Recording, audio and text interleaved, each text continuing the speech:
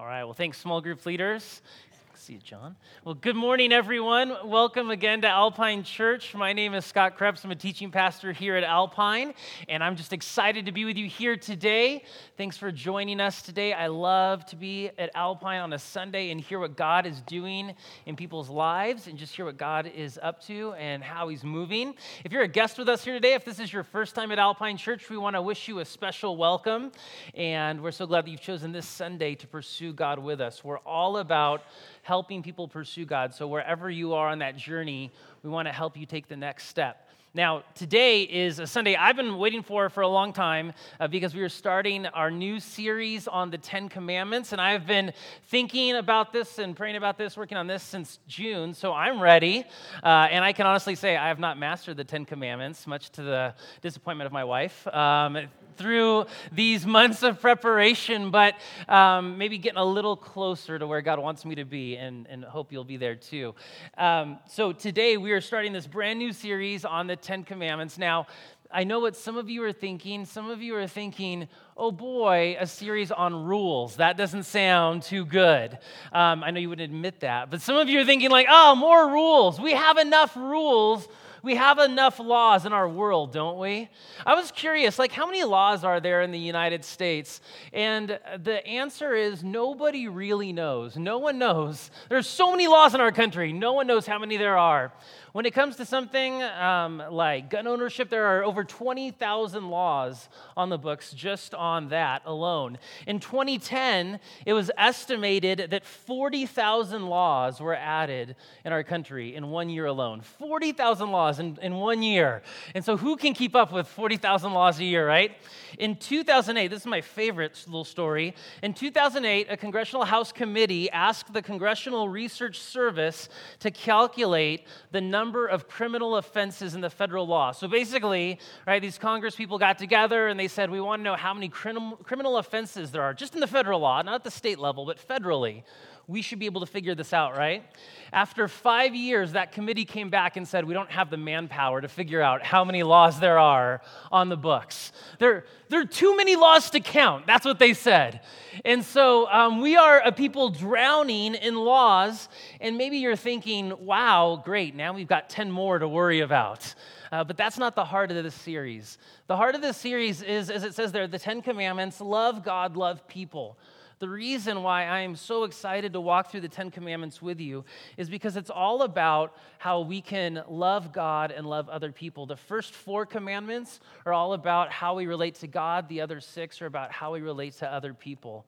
In fact, in the Bible, there are lots of laws in the Bible. In the Old Testament, there are something like 613 laws that the Israelites were expected to follow. But God gave them the Ten Commandments as a way to summarize the whole of God's law. So all those laws about what you can eat or how to approach the Sabbath or what kind of clothing to wear, all of those were then summarized in the Ten Commandments. In fact, Jesus himself goes one step further, and he says, I can summarize the Ten Commandments for you. And he said what we know is the greatest commandment. He said, the greatest commandment is to love God with all your heart, soul, mind, and spirit. And he said there's a second commandment, which is also extremely important, to love your neighbor as yourself. And he says all of God's law is summed up in that. Love the Lord your God and love your neighbor as yourself. So that's 10 weeks right there. We can be done. No, not quite. There's a little bit more to learn than that, but that's the big picture of what we're doing. What we're really doing is we're getting into the heart of God. The law of God flows out of the heart of God, which is why I'm excited for this series. And to show you that, I want to begin before the Ten Commandments. The verse right before the Ten Commandments, in Exodus 20, verse 2, God gives sort of his introduction to the Ten Commandments. And you might wonder, well, what is God's introduction to the Ten Commandments? Did he say something like, hey, I'm God, I'm in charge, follow my rules, or else? Right? If you're a parent, you might have tried that before, right? Make your bed or else, okay? No more Netflix if your bed is unmade. One more time. How does God start his law in Exodus 20? He says this. He says, I am the Lord your God who rescued you from the land of Egypt, the place of your slavery. You see, this verse is all about the heart of God. Before God unveils his law to his people, he says, remember who I am. I am the Lord, your God. He wants to have an intimate relationship with them. He wants them to know him. He is not some distant, far away God who doesn't care about the affairs of people. He says, I am the Lord, your God. I brought you out of the land of Egypt. I rescued you. I am a rescuing God. That's who God is. He is a God who rescues and saves people. He sees people in distress. He sees people hurting. He sees people in pain, and he rescues them. I rescued you out of the land of Egypt, the place of your slavery. Now, some of you are more familiar with the story of surrounding the Ten Commandments than others, and whether you know a lot about the Ten Commandments and you can recite them all in the lobby after the service, or you don't know any of them, it's okay. Wherever you are, we're going to walk through them one at a time over the next little while. But here, what we need to understand is a little bit about what's going on in Exodus 20. In Exodus 20, God's people have recently left slavery in Egypt. In the book of Genesis, God calls a people, the Israelites, and they start as a little family, and they get a little bit bigger, and then they go off to Egypt. They go off to Egypt because there's a great famine, and they stay in Egypt for hundreds of years, and things turn pretty bad in Egypt for them. They go into slavery. And there they are in slavery until they cry out to God, and God rescues them. He sends Moses. He pulls them out of Egypt. He does that by sending plagues and the Exodus and the crossing of the Red Sea and all that good stuff. And at the end of that, God brings them into the wilderness where they will remain for a time before they enter the promised land. But out in the wilderness, God gives them his law. And this law is meant to guide his people. You see, the law of God flows from the heart of God, and the law of God lives to a fulfilling life. That's one of the themes that we're going to see throughout this series, is that God's law, it's not a burden. It's not a checklist for you to just have to, here's one more thing I got to do today. Here's one more thing I have to worry about. God's law leads to a fulfilling life. And so he brings Israel, all the people together to Mount Sinai, and Moses is up there. And at the top of Mount Sinai, God gives his law to Moses that then goes to the people. He gives the 10 Commandments, which were written on stone by God and delivered to the people. And what's so remarkable is, to me, he starts off by saying, this is who I am. I love you. It's not about a checklist that you have to get through. It's not about living up to a standard of morality. He says, I'm the God who's rescued you, and here's what I want for you. Here's the path to having a good, fulfilling life. And then he delivers the 10 Commandments. Now, when we think about the 10 Commandments for our day, what I like to think about, what I've been thinking about is how different our world would be if we all followed the 10 Commandments. Like if we all took the 10 Commandments seriously and we said, hey, let's put the 10 Commandments into practice, do you have any idea how different our lives would be? For example, we wouldn't have any copyright laws if we all followed the 10 Commandments because we never steal from anyone, right? We'd be like, no, that's yours. I'm not going to take that from you. That's your property. We wouldn't have to have locks on our doors if we all followed the 10 Commandments. Wouldn't that be nice? Wouldn't that be really good? There are a lot of Alpine campuses. I get to go to all of them. I can't remember all the passwords to all the codes on all the doors because there's too many buildings. If we all followed the 10 Commandments, right? No more locks on our doors. If we all followed the 10 Commandments, we wouldn't need fraud protection anymore. Like, think about that. You could drop your Social Security card in the street. Someone would pick it up and be like, here you go, sir, you dropped this. You'd have no fear. You'd be like, that's a 10 Commandments guy right there. He's not going to take my Social Security number and use it. We wouldn't need fraud protection. We wouldn't need spending on defense. We wouldn't need courts.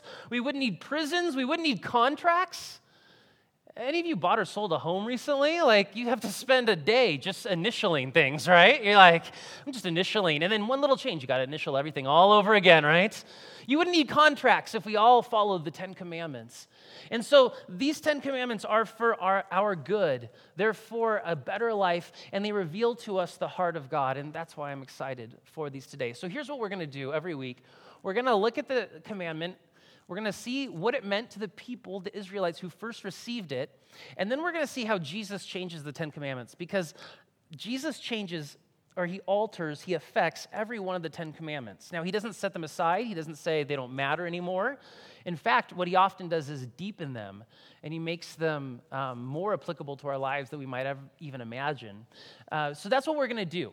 Now, I don't know all of you intimately, but I know you well enough, I know myself well enough to know we don't love more laws, right? We don't walk around wishing there were more rules to follow. In fact, I tend to bristle against laws. I'll just be honest. I'm revealing more of myself here. I don't like a lot of authority in my life. But here's the thing, when it comes to the Ten Commandments, we need to hear what God has to say. I want to take you to John 14:15 just real quick, 2 verses before we get into it. In John 14:15, Jesus is speaking and he says to his disciples, "If you love me, keep my commands." And if the idea of rules or laws or God's law seems like you want to resist it, look at what Jesus said to his people, his followers. He says to Christians, "If you love me." I mean, there are a lot of definitions of what is a Christian, but at the end of the day, it certainly includes loving Christ, loving God. If you love me, Jesus says, keep my commands, follow them, obey them, know them, put them into practice. And if you're a follower of Jesus here today, I want to encourage you, if you love Jesus, to keep his commands, follow him, follow the 10 Commandments. And then Psalm 119, verse 97, "Oh, how I love your law. It is my meditation all the day." When I was in college, I read this verse and I thought, what? Like what? I love your law? I just never thought of that before. I've never been driving down the freeway and saying, oh, how I love the laws of the highway patrol, oh, how I love your speed limits, I've never thought that before. I've never thought, oh, I just love the law. Oh, man, I love being told what not to do. But the psalmist says, I love the law of God. I love the instruction of the Lord. It is my meditation all the day. He didn't have a smartphone, so he had a lot of time on his hands, right? And guess what he did? He thought about God's law. Because the heart of God leads to the law of God. If you want to know more about God, it flows into his law, and then it leads to a fulfilling life. My prayer is that at the end of our time together, as we get to the end of the year, we will say, oh, how I love your law. Not, oh, how I'm burdened by your law. Oh, how I hate the rules of God. No, my prayer is that we'll say, oh, how I love your law, God. It is my meditation. I think about it. I put it in my heart. I memorize it. I put it into practice. So with all that in our minds, let's go to the first commandment. The first commandment is no other gods before me, no other God. Exodus 20, verse 3, the 10 commandments are found in two places, Exodus 20 and Deuteronomy 5. Exodus 20 is when they're first revealed. That's where we'll spend our time. And the first commandment is very simply, you must not have any other God but me. Or, as it's also known, as it can also be translated, same idea, you shall have no other gods before me. The first commandment is there is one God alone in the universe. Now, the first commandment is very different from all the other commandments because all the other commandments are about what we should or shouldn't do. This is the only commandment that is really only about how we relate to God. There is one God, and we should therefore have only this one God in our life and not other gods. That's the point of the first commandment. Now, let's take a moment to understand what this command meant to the people around Mount Sinai when Moses received the law and passed it on to them. This was a really surprising opening commandment because the world that the Israelites lived in, the ancient Near East, there were lots of gods. Every people group, every tribe, every nation, they all had their own gods. The Canaanites, the Philistines, the Jebusites, the whoeverite, they all had their own gods. And those gods were thought to be really powerful in their homeland, but that's it. So it would be like this. It would be like if we lived in the ancient Near East, if America we'd have the God of America, that would be the American God, then there'd be a Canadian God, and the Canadian God would be really powerful in Canada, but not so powerful in America, and vice versa. That's just the way they thought. So if the Egyptians were in Egypt, they thought our God will protect us. If they went to go battle the Assyrians, it gets a little dicey, because the Egyptian God, not so strong in Assyria. Or sometimes they would attach gods to seasons. And so you'd have the god of winter, and the god of winter would be really, really formidable in the winter, but really weak in the summer. And then the god of the summer would be in charge. And this is how people thought it worked. They thought there are lots of gods. Every people group has their own god. In fact, what they might say in 21st century language, they might say, we have our God, you have your God. That's good. Let's leave it alone. We believe in our God. We follow our God. You follow your God. We think our God's better for us. But hey, let's just, they really weren't trying to convert each other. It was sort of like, you have your beliefs, we have our beliefs. Let's just now fight. That was kind of it, a little different of a situation. But for God, the God of the Bible, the God of Israel, he comes along and he says, no, there are not many gods. There are not lots of gods. I am God. I am God alone. There's one God of the universe, one God over everything, one God who is in control, Yahweh, as he reveals himself in the Bible. And for Israel, they were to have allegiance to this one God and this God alone. They weren't to worship other gods. But the sad history of Israel, as you go on and read the Old Testament, is that over and over again they break the first commandment. They worship Baal, they worship Asherah, they worship other gods. But what about for us? That's what it meant. You shall have no other God other than Yahweh, who is the true God of the universe. What does this mean for you and me? 3 observations for us today. And the first is this, perhaps the most controversial. There is one creator God. There is one creator God. What the Bible clearly teaches us, what the Bible clearly says, is that there is only one God in the universe. Now, we live in a world that is similar to the ancient Near East in this way. We live in a world where people say, hey, there's lots of God options out there, right? There's lots of religions, there's lots of spiritualities, there's lots of pathways to God. And what our culture also says is that there are lots of valid pathways to God. I believe what you believe, I believe what I believe, you believe what you believe. That's good. Let's just let it alone, right? There are lots of valid ways to God. That's what our culture says. You can go to Amazon, you go to a bookstore, there's all kinds of books on spirituality. They're extremely popular. All of them teach slightly different ideas. There's Netflix documentaries that'll give you spirituality, all these kinds of things. There are many gods out there in the world. And yet, what you have to understand, if you want to take the Bible seriously, the Bible says and explains that this is not accurate, that there is only one creator God. I want to take you to the Old Testament, Isaiah 44, verse 6. This is what the Lord says, Israel's King and Redeemer, the Lord of heaven's armies. I am the first and the last. There is no other God. This whole section of Isaiah is really fascinating. It's really interesting. It's one of my favorite sections of the Bible. Because what God does is he says, let's have a God contest, all right? Babylon, Assyria, you have all these gods out there. Let's have a God contest. Let's see who's the real one. Let's see who's the one who's really powerful, the one who's in charge.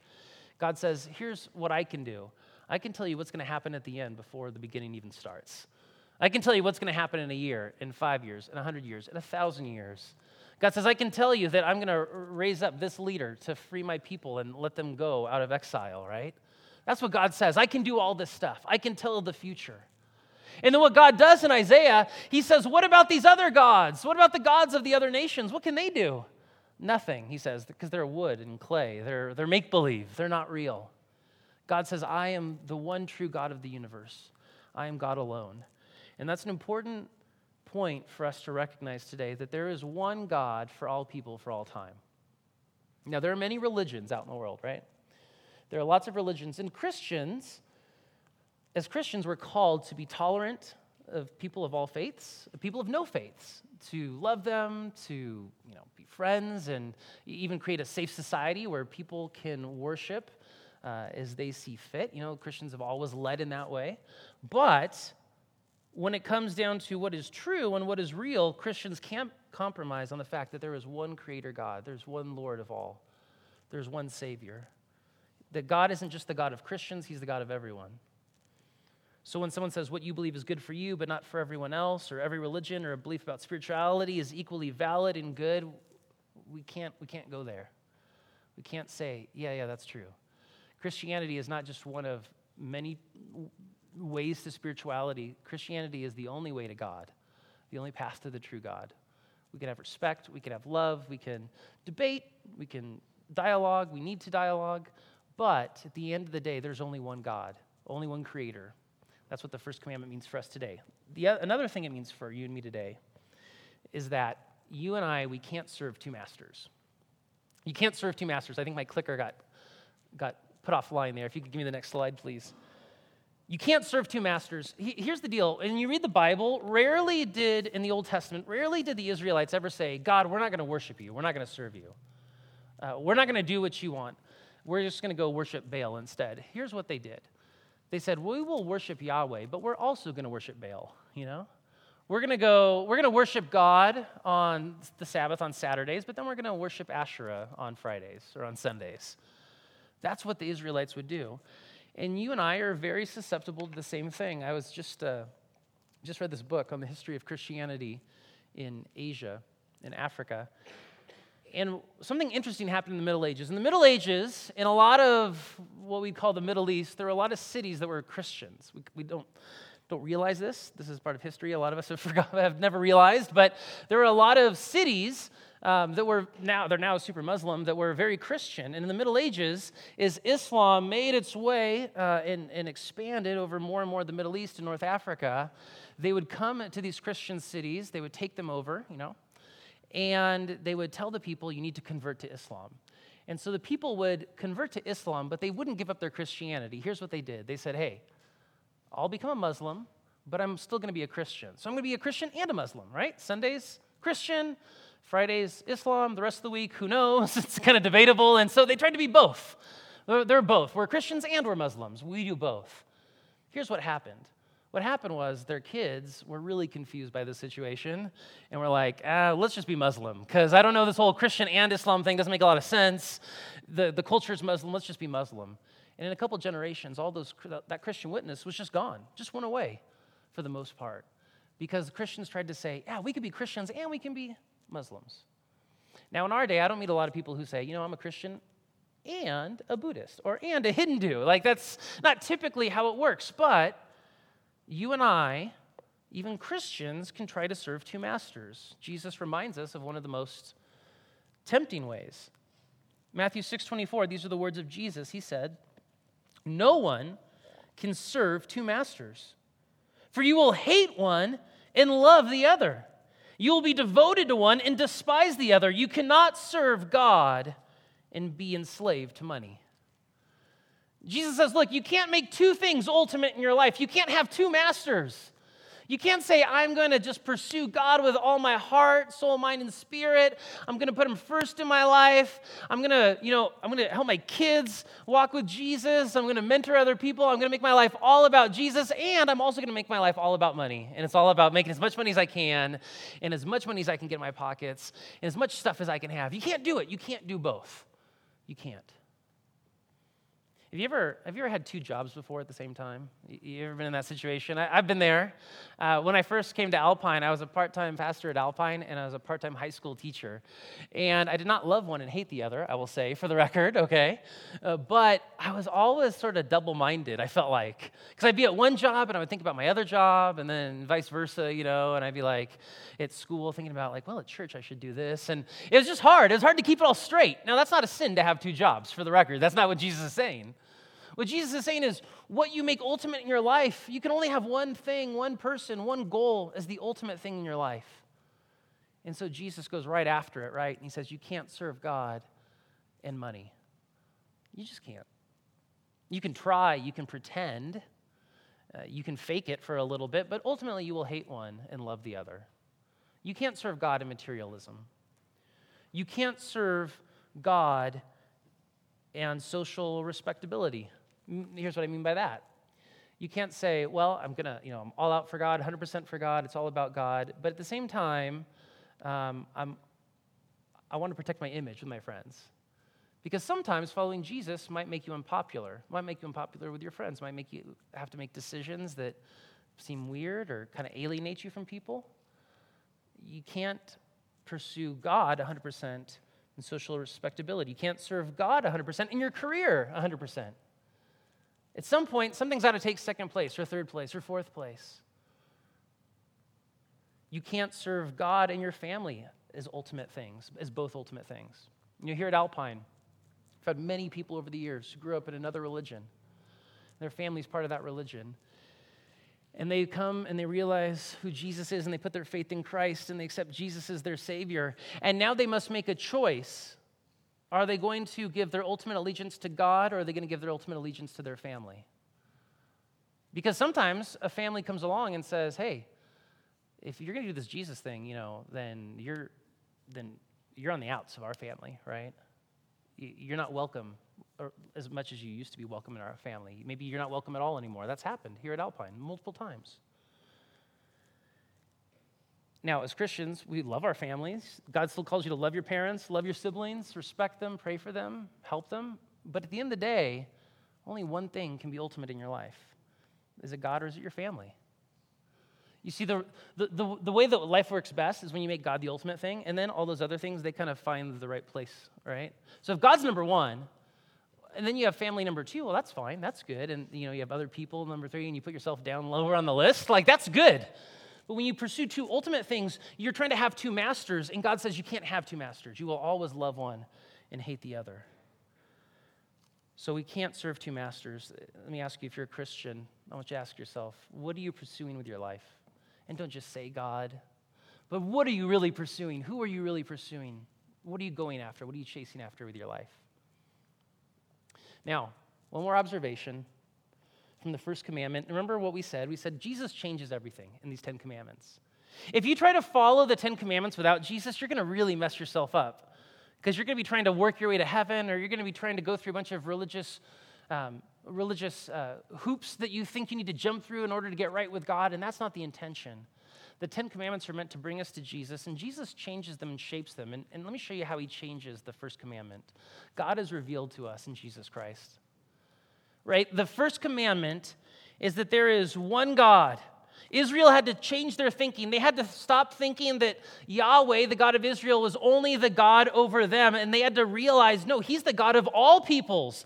When I meet people from Nineveh, when I meet people from the Philistines, they have, whether they acknowledge him or not, there's only one God over them too, and it's Yahweh, the God of the Bible. That was the shift in their thinking. But then as you continue to read the Bible, what do you learn? You learn that God is Trinity, that there is one God who exists as three persons, Father, Son, and Holy Spirit. And the Bible tells us that the revelation of God finds its most concrete fulfillment in Jesus Christ. Here's what I mean by that. That sounded kind of philosophical. It's a little more practical than that. Here's what it means. Hebrews 1:3. The Son, Jesus, is the radiance of God's glory and the exact representation of his being, sustaining all things by his powerful word. Here's what this means. It means that you think of God, there's a creator God, there's one eternal God, and he is beyond our comprehension, and you can't wrap your minds around him, and you can't even begin to totally understand what it means that this God is so infinite, and he's big, and he's outside of time, and what does all that mean? How do you understand all that? Who is God? What is he really like? And it's so hard for us to perceive all of that, and yet when we meet Jesus, we are meeting God himself in human flesh. Jesus is the incarnation of God. He is the radiance of God's glory. He is the exact representation of his being. Jesus is God himself with all the power of God, because he sustains the world, all things, by the power of his word.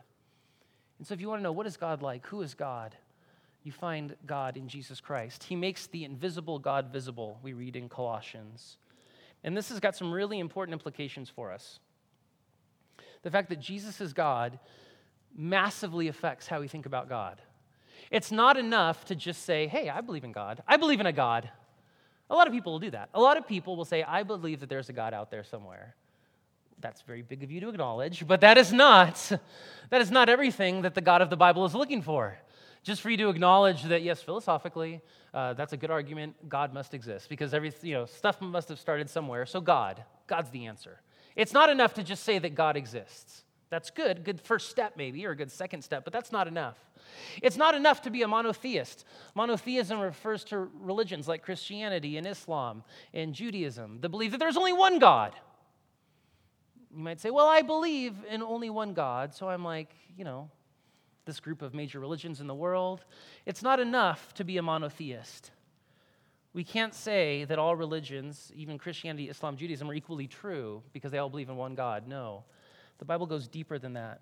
The Bible says there's only one God, and that God is visibly expressed in Jesus Christ, the second person of the Trinity, and salvation only comes through Jesus alone. I want to take you to Acts 4:12, and here's where we'll end our time today. In Acts 4:12, you have one of the most remarkable passages in the entire Bible, I think. Because in Acts 4, Peter, the apostle, is preaching. He's explaining to anyone who will listen who Jesus is. And what I want you to understand is now we've shifted. We were in the ancient Near East in the time of Moses. Now we're in the Roman Empire. And the Roman Empire is spiritually a lot like ancient Israel, ancient Near East, right? Because in the Roman Empire, they believed in lots of gods, right? They believed in lots and lots of gods. They'd come upon a new people group. They'd take them over. They'd say, hey, join us. Hey, you want to keep your God? Great. We'll throw them in our temple, right? We'll add another one to the list. No big deal. Just add them to the list. They had lots of gods. It was a very, what we would call a religiously plural society. And what does the Apostle Peter say to this world, say to this society? Talking about Jesus, he says, there is salvation in no one else. God has given no other name under heaven by which we must be saved. Peter says, look, there are a lot of claims about who God is. There's a lot of ways that people think they can get to God. There's a lot of religions out there. A lot of well-meaning people, well-intentioned people that have a lot of thoughts about spirituality. But at the end of the day, there's salvation in no one else. Salvation only comes through the name of Jesus Christ.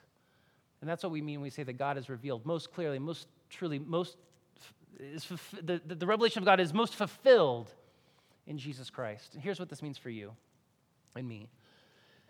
When it says that there's salvation under no one else, that's kind of a confusing statement in the 21st century because a lot of us are like, what do I need to be saved from?